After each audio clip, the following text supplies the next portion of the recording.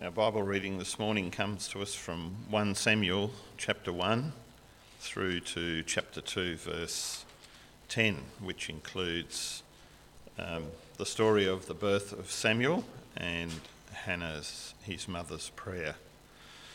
So starting at verse 1. There was a certain man from Ramathaim, a Zophite from the hill country of Ephraim, whose name was Elkanah, son of Jeroham, the son of Elihu, the son of Tohu, the son of Zuph, an Ephraimite. He had two wives. One was called Hannah and the other Peninnah. Peninnah had children, but Hannah had none. Year after year, this man went up from his township to worship and sacrifice to the Lord Almighty at Shiloh, where Hophni and Phinehas, the two sons of Eli, were priests of the Lord. Whenever the day came for Elkanah to sacrifice, he would give portions of the meat to his wife Peninnah and to all her sons and daughters. But to Hannah he gave a double portion, because he loved her, and the Lord had closed her womb.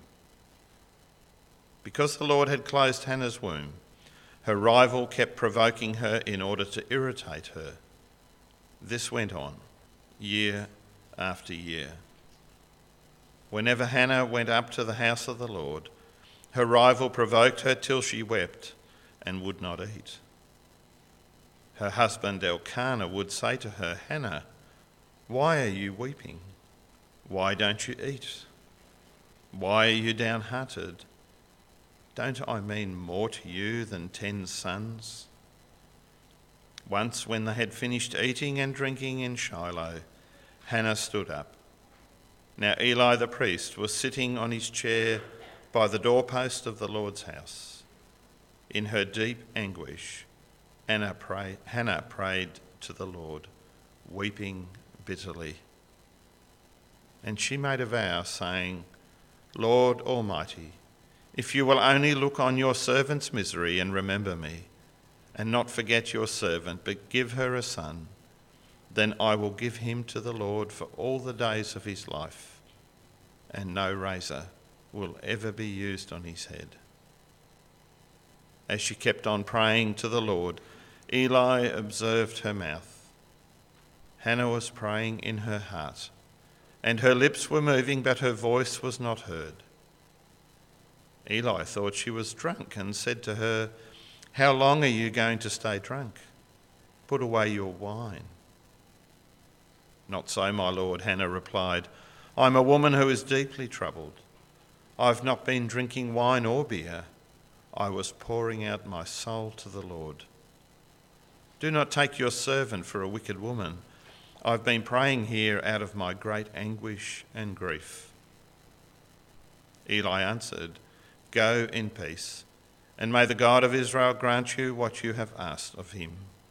She said, "May your servant find favour in your eyes." Then she went her way and ate something, and her face was no longer downcast. Early the next morning they arose and worshipped before the Lord, and then went back to their home in Ramah. Elkanah made love to his wife Hannah, and the Lord remembered her. So in the course of time, Hannah became pregnant and gave birth to a son. She named him Samuel, saying, "Because I asked the Lord for him." When her husband Elkanah went up with all his family to offer the annual sacrifice to the Lord and to fulfill his vow, Hannah did not go. She said to her husband, "After the boy is weaned, I will take him and present him before the Lord, and he will live there always." "Do what seems best to you," her husband Elkanah told her. "Stay here until you have weaned him. Only may the Lord make good his word." So the woman stayed at home and nursed her son until she had weaned him.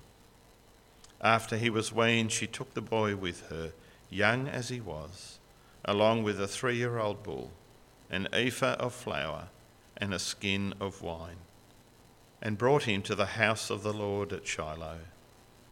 When the bull had been sacrificed, they brought the boy to Eli, and she said to him, "Pardon me, my lord, as surely as you live, I am the woman who stood here beside you praying to the Lord.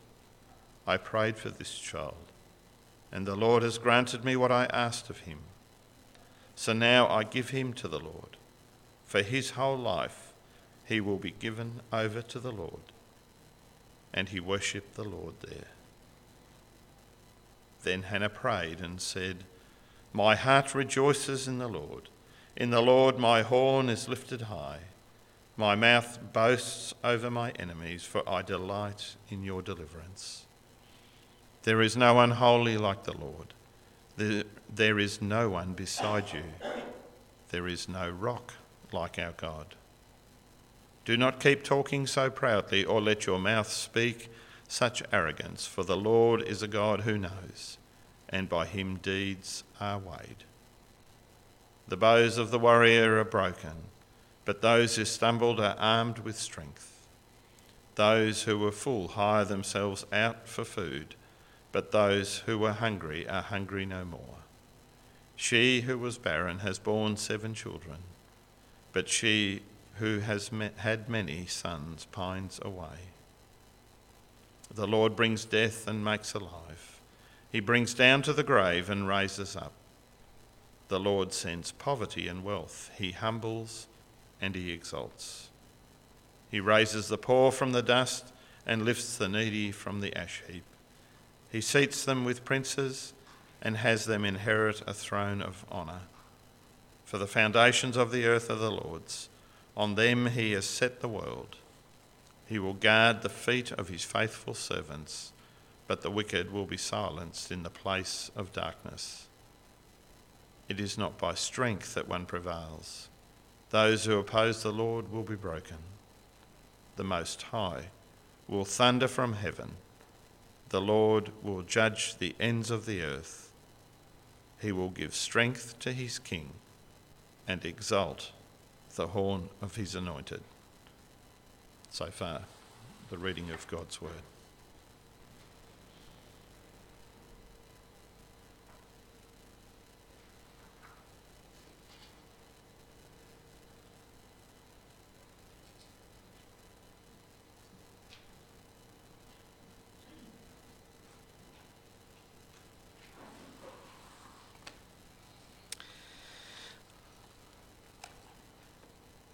Well, I hadn't planned that we would find Hannah on Mother's Day. It just sort of happened that way. Sometimes it does happen like that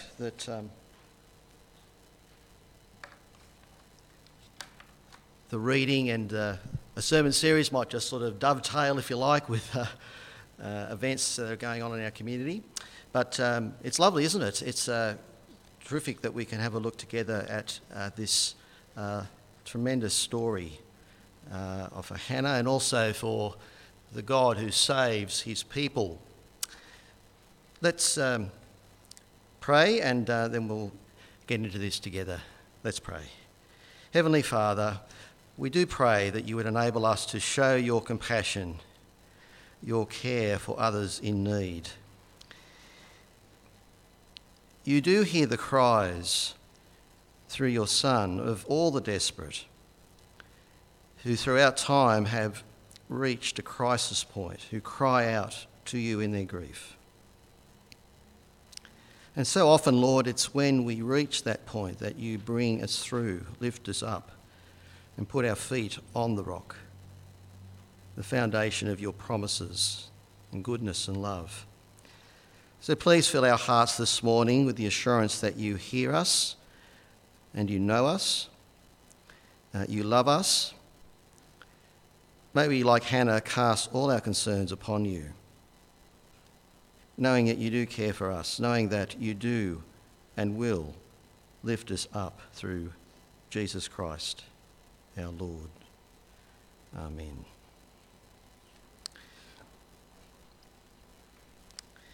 We're going to look at this morning under 2 headings, and if you are in the custom of picking up a little service sheet that comes as you arrive through the door there, you'll see that there are two main sort of headings today that we're just going to focus in on with this prayer of Hannah, or it could be a song. Cast your crises upon the Lord, and secondly, see the world through Hannah's eyes. Israel was suffering. It was leaderless.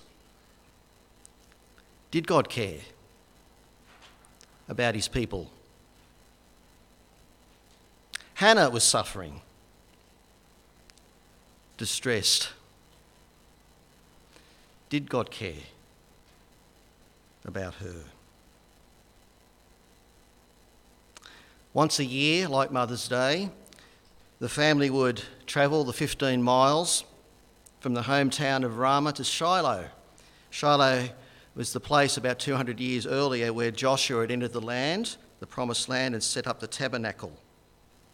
And year after year, Elkanah would take his family up there to celebrate a feast of the Lord and worship the Lord and offer sacrifices. His two wives were there, Peninnah and her children, and Hannah, who had none.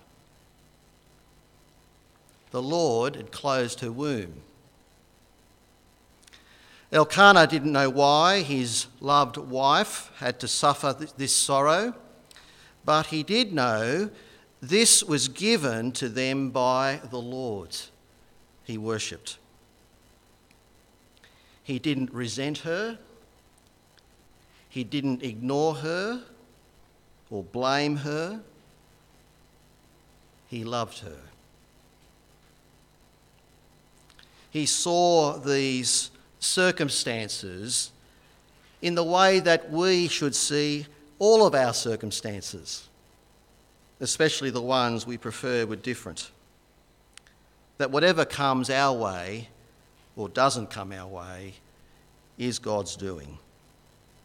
It doesn't mean that we need to be passive and accept them through gritted teeth, but it does mean we recognise that behind everything in life, our times and our movements, is God's loving hand allowing and supplying. If we really understand this, it will affect our behaviour, especially in the circumstances that we find so difficult. But for Hannah, not only did she live with her crisis, she also had a rival, Peninnah, who provoked her. And it's not too difficult to imagine one Saturday afternoon. What have you got to thank God about, Hannah? Look, it's a bit of a joke, you, Hannah, coming up here year after year, really, isn't it? Give thanks to the Lord when the one thing that you want, he won't give you. The Lord's closed your womb, Hannah. Isn't it obvious he doesn't care about you? And that same theological understanding of the Lord's doing, there's Elkanah with a loving concern. The Lord had closed her womb, and Peninnah, loveless behaviour. The Lord had closed your womb. Elkanah's love wasn't enough to nullify that painful reminder every year, and again Hannah is weeping, deeply unhappy. And through her tears and a bitterness of soul, she prays to the Lord. You could be fatalistic at this point, you just sort of understand, or, whatever distress you face in life, it's already determined by God, and so, God is sovereign, and so really who am I to do anything but just to passively accept this lot that I've been given? You could be resentful. If God has done this to me, then I want nothing to do with him. But both are not faith. Was Hannah's faith make-believe? Sort of wishful thinking. Just listen again to the prayer in verse 11. So read it again. She vowed a vow and said, O Lord of hosts, if you will indeed look on the affliction of your servant and remember me, and not forget your servant, but will give to your servant a son, then I will give him to the Lord all the days of his life, and no razor will touch his head. She asked the Lord to look on her affliction, which is exactly how the Lord had dealt with Israel in the past, when they were afflicted. And the Lord said, I have surely seen the affliction of my people. And there's Hannah begging the Lord to do for her what he did for her nation Israel in the days of Moses. Her prayer wasn't wishful thinking, for she knew who God is, the Lord of hosts, the cosmic ruler who knows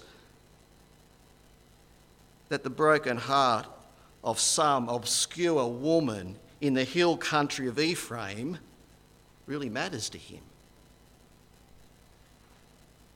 She knew her place before him. Did you notice? Your servant appears a number of times, doesn't it?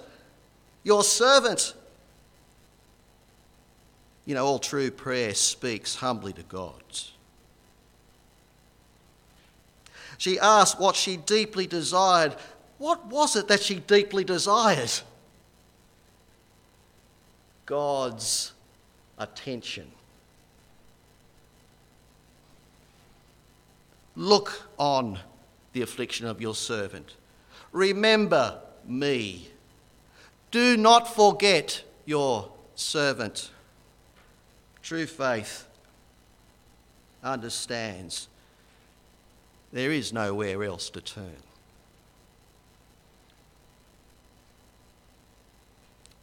Back in Ramah, Hannah conceived, for the Lord remembered her. She gave birth to a son and named him Samuel. Is it proper for us to conclude from Hannah that if you were sad, say because you are a woman who can't have children, or maybe you're just in the midst of some crisis, some disappointment in your life right at this moment, that you should pray with great heart to the Lord, and the crisis will turn to joy because you will get what you long for? There must have been many childless women in Israel. Most likely many would have prayed sincerely for a child. Most likely many were not given one. Hannah's story isn't typical of all other childless women. And so why was her prayer granted? Was it because she was most sincerely praying? Or was it because she was the most miserable of the childless women at Israel at the time? Or was it because of her extraordinary vow? What the Lord did for Hannah turns out to be what he's doing for Israel. For Samuel is going to turn out to be part of God's answer for the leadership vacuum in Israel. Does God care? He cared about the leadership of his people, Israel, and gave Hannah a son. He cares about the leadership of the world and about us. And we know this is true, don't we? For Hannah's son was surpassed by another son, Mary's son. And it's in her son, Jesus Christ, where we see God's fullest care for us all. And the wonderful news is that if you belong to him, if you trust in him, you can, like Hannah, cast all your crises on him, all your cares on him, all on him in prayer, because he cares for you too.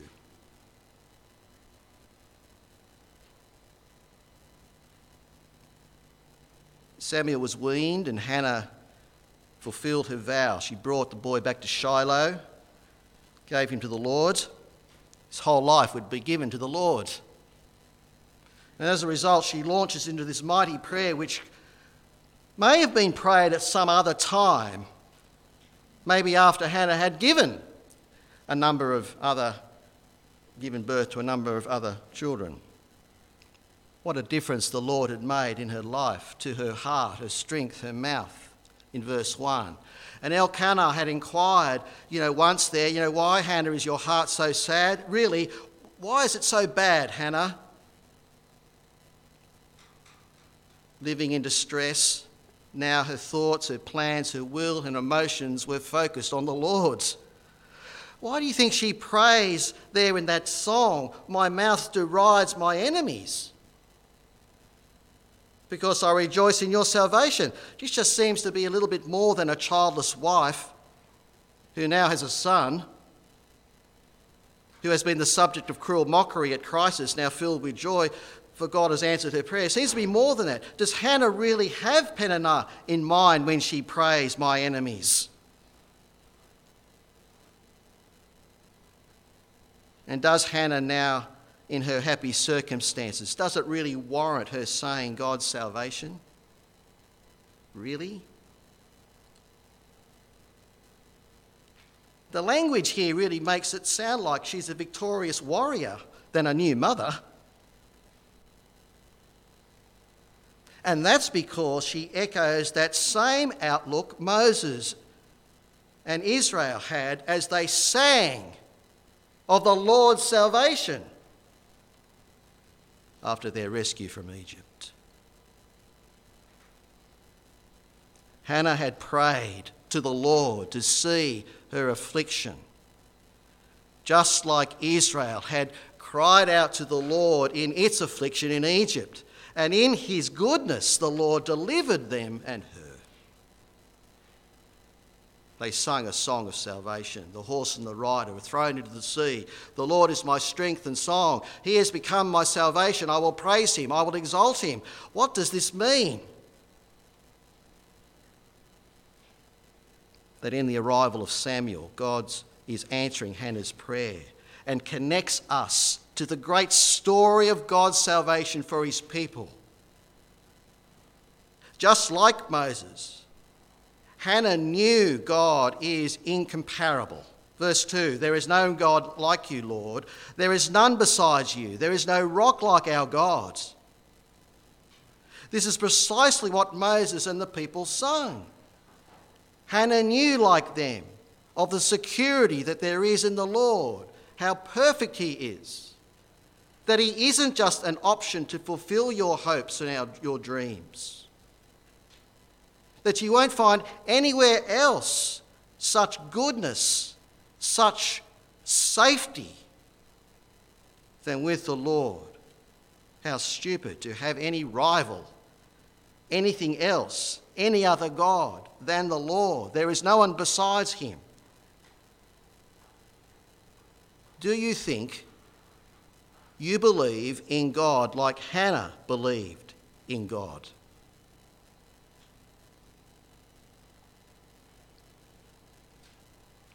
She then describes the Lord as the God of knowledge, verse 3, the God who knows. Human pride and arrogance deny the uniqueness of the Lord. Self-centeredness, self-confidence, self-sufficiency is what the proud and arrogant express. And weighed against God who knows,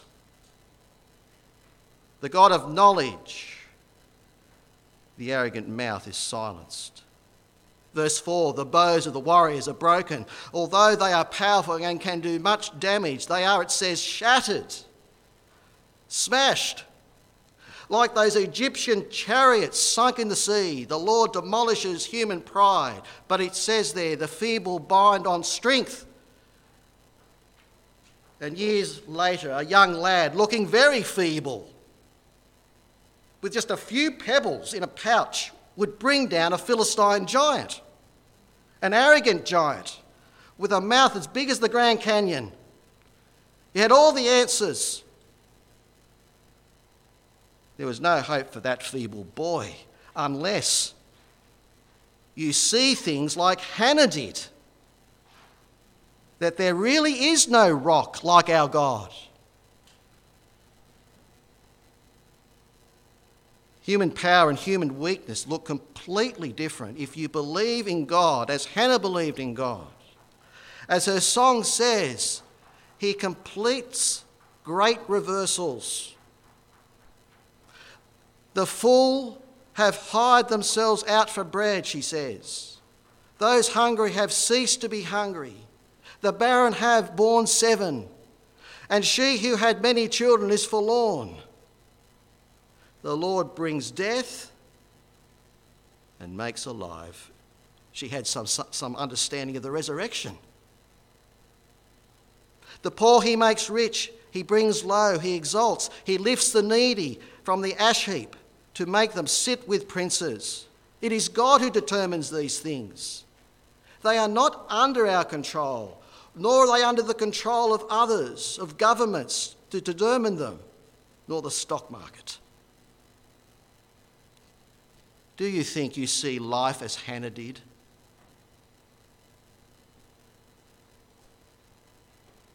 Her song describes how things appear, the possibilities that are presented when you know there is none other like the Lord. What is your attitude to various types of human power? Do you see wealth as a means of security? Do you fear being weak or poor? Do you mind being unimportant? Do you mind when you are overlooked? What do you think about life and death? Do you think you have the power to hang on to life and avoid death? Most people seem to think and live as though they do. There is a natural human answer to each of those questions. And there is an answer that comes from actually believing in the God of knowledge, the incomparable God. And you listen to Hannah's prayer, we should be asking, where is the Lord, the God who knows?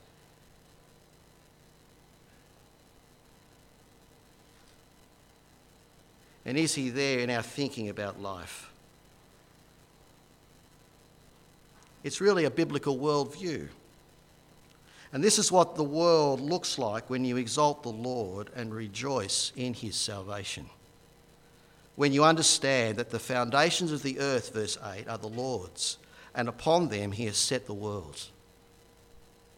The Creator who is sustaining everything, his way. The world doesn't run along on principles independent of God. It belongs to him and is utterly dependent on him. And in the end, there are winners and losers. The one who has the most toys in the end doesn't win. Only those who belong in verse 9, who are his faithful ones. Those not faithful ones are lumped together, as Hannah describes them, as the wicked. Verse 9.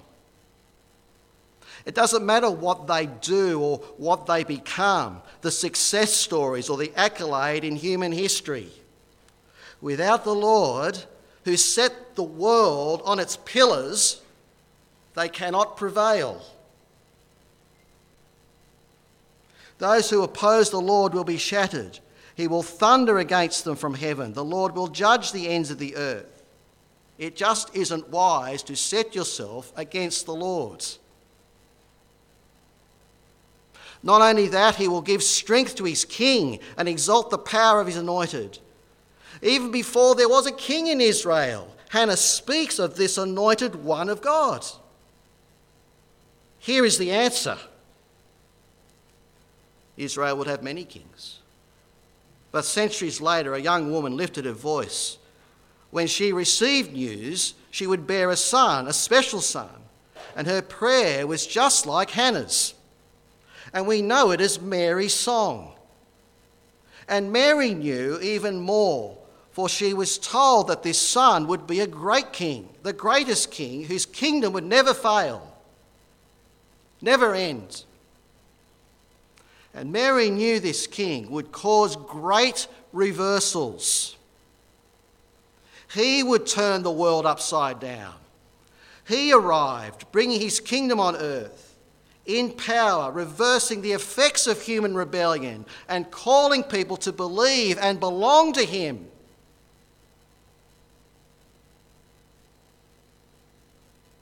The question for us, for whom God's King Jesus has come, is whether we believe in God with the clarity and conviction and truth we've seen in Hannah's tremendous prayer.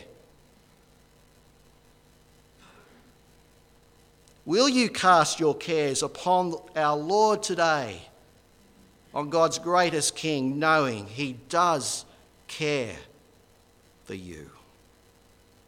And will you see the world through Hannah's eyes, finding yourself exalting the Lord Jesus, God's greatest King, given for the world to bring his great salvation?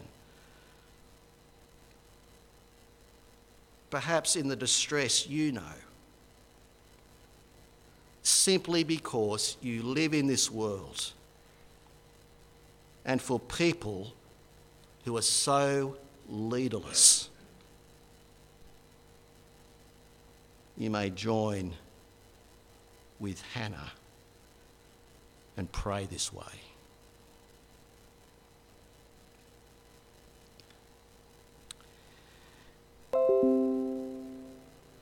Lord, it is a great privilege that we have to pray to the God of the universe. Grow our faith, we pray, to take advantage and to make the most of this opportunity and to cast all our concerns and crises in our lives and the things that distress us, Lord, to bring them to you, like Hannah in her life. And to see that you are the God who is working to save us and indeed to bring people to the great King Jesus, given for them. Amen.